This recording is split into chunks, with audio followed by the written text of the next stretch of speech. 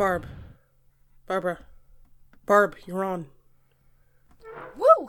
Hey y'all, it's me, your girl Barb. I'm gonna keep it short today. I'll be playing the rest of the tape from my daring escape today. Here's hoping we can get all the way through it. Hit it, Roche.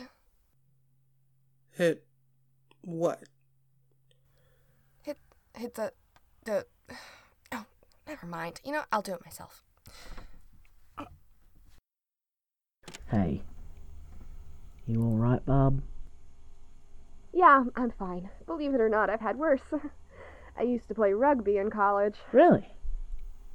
I don't know why, but I would have guessed volleyball. Nope, that was my brother. Oh, he had a killer spike back then. Can this wait? We've got to get back before sundown. We need to move, now. You ride bikes? Yeah. What were you expecting? I don't know. I guess I figured you had a truck or a tank, or you just walked everywhere? A tank? Really? Walking everywhere would take too long, and frankly, I have no idea where any of us would find a tank, let alone find fuel for it, or be able to drive it. So we ride bikes. Oh, right. That makes sense. So do I just walk next to you, or run? Jonah, can you grab the spare from the place? Yep.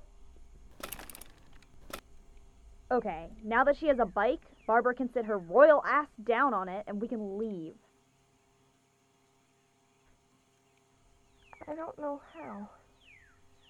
And now she's forgotten how to speak. I never thought that would happen. I'm sorry, what did you say? I don't know how to ride a bike. We're doomed. Really? You never learned to ride a bike? I actually didn't know that. Well, it's just, I grew up in a place where you couldn't ride a bike anywhere. You know, like how city folks don't know how to drive cars. I don't know how to ride a bike. Welcome to the city. Learn. Okay, just put your feet on the pedals there, keep your weight balanced between them, and then... Oh! Or not. You'll thank me for this later. Now what? Ready, Jonah? Yep. 1, 2, 3, go! Hands on the bars, Bob! She'll get it.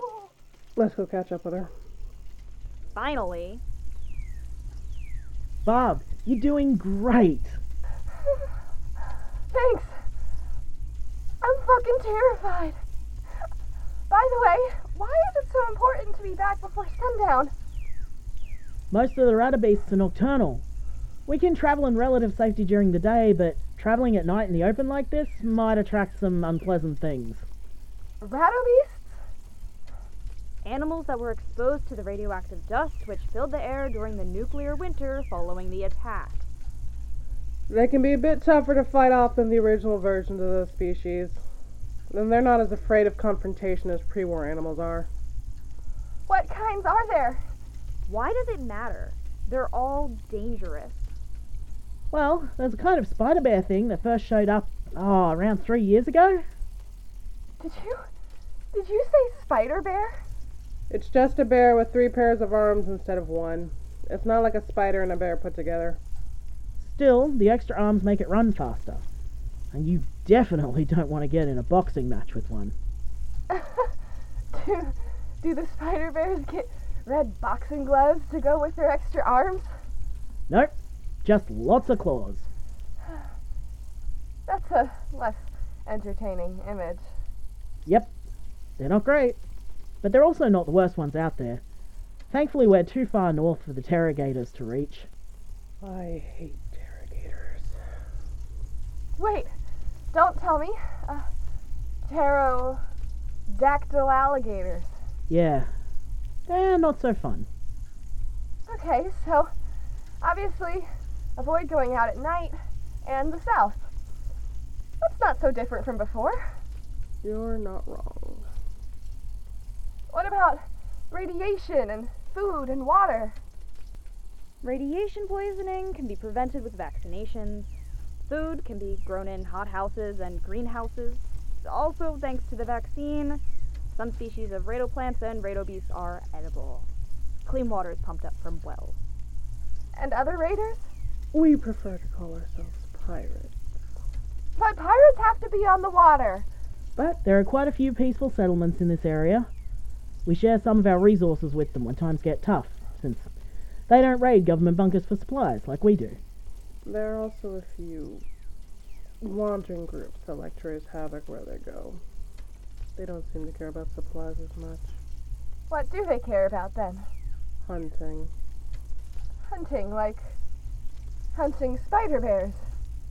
They hunt humans.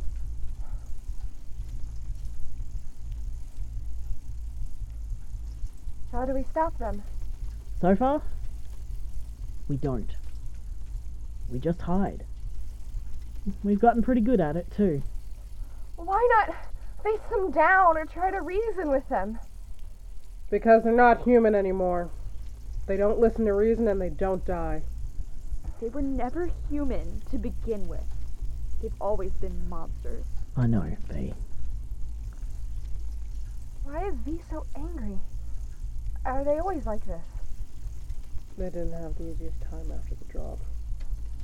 They never told us the details, but I know it involved the... Well, we still haven't figured out what to call them. But I know it involved those things. I'm the one who found the V trapped in an old cellar that they were using as a pantry of sorts. I carried them all the way back to my camp. Oh. That sounds horrible. It was. Alright, we can walk the rest of the way now. Jonah, can you hold her bike so I can take the tape off her feet? Yep. Oh, thank land. Oh, precious land. Oh, land. Oh. Ugh. So, how many of you are there? Like, in the whole group? Oh, there's a Don't group. answer that. Her tape recorder is still running. Speaking of which, we're about to reach the camp perimeter. You need to turn off your recorder now. Okay. Wow, we actually got through it this time. I'm surprised they haven't cut us off yet. Yeah, maybe they're losing their grip. Maybe the people have revolted. Maybe they... Nope. Spoke too soon. Time to turn off. Alright, fine. Talk to you next time, y'all. Not your best. Sign-off phrases are hard, okay?